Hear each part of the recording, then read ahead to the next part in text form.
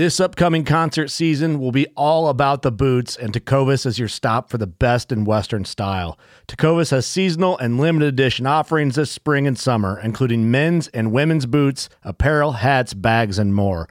All Tecovas boots are made by hand in a time-honored tradition with timeless styles that are always on trend. And Tecovas has first wear comfort with little to no break-in period. It's hard to find this level of comfort paired with this level of style. Stop by your local Tecovas store, have a complimentary drink or two, that's WCB style, and shop new styles. The smell of fresh leather and friendly staff are at your service. Many stores even have leather custom branding to make your boots truly personalized. And with regular live music and events, there's no in-store experience like it. If you can't make it into a store, just visit tecovas.com. That's TECOVAS.com.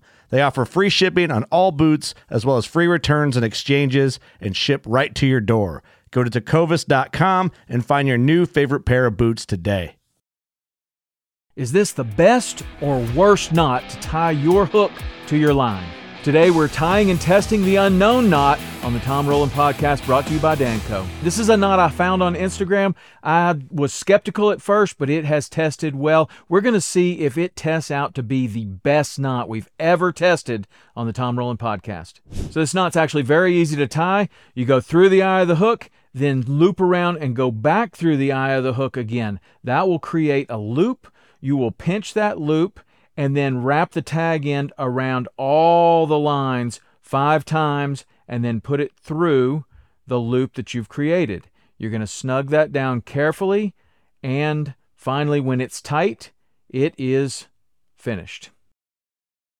So we tie and test all the knots. There are lots and lots of videos out there about tying the knots, showing you how to tie them, and most of them tell you that they're very strong knots or they're the best knot. We're going to find that out by using the scale. That's how you actually know whether it is the strongest knot or a good knot or the best knot, right? If it tests really strong, then we're going to put it in our possible knots to use. If it doesn't test very strong, then we're going to throw it out. Which one will this be?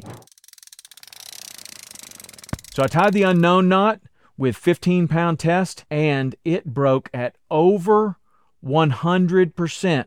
3 tries, each of them broke over 100%, and you can see how it looks when it breaks over 100%.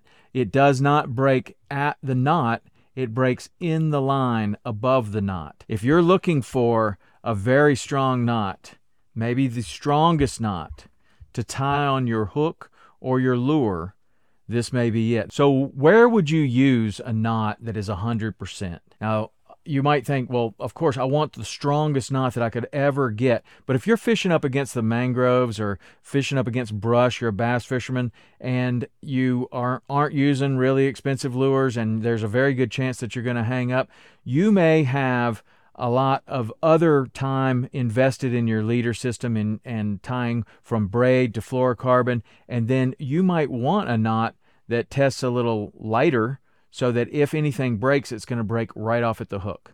Okay? Other people are going to want the strongest possible connection to the hook, but that may be stronger than many of your other knots. So something to think about. In my opinion, I want the strongest knots that I can get throughout my entire leader system, and this one is definitely going to go in my arsenal. This one tests right up there at over 100%. That is the best line to hook knot that we've tested on the Tom Rowland Podcast. This one is definitely a keeper, and it is over 100%. So that means if you're fishing with 12-pound test line, this knot is going to test stronger than the line. So you'll be able to pull the full 12 pounds before your leader will break. And if it does break, it's not going to break at the hook. The unknown knot, what should we call it? Comment below what we should call this knot. I've scoured the internet. I've not seen a single name for this knot. What are we going to call it? So how does this compare to all the other knots that we tie on the Tom Rowland Podcast? I've got a great thing for you. You can download your free knot guide where we have compiled all the results of all the knots we've tied, how they compare, and their breaking strength. You can get that for free at TomRowlandPodcast.com.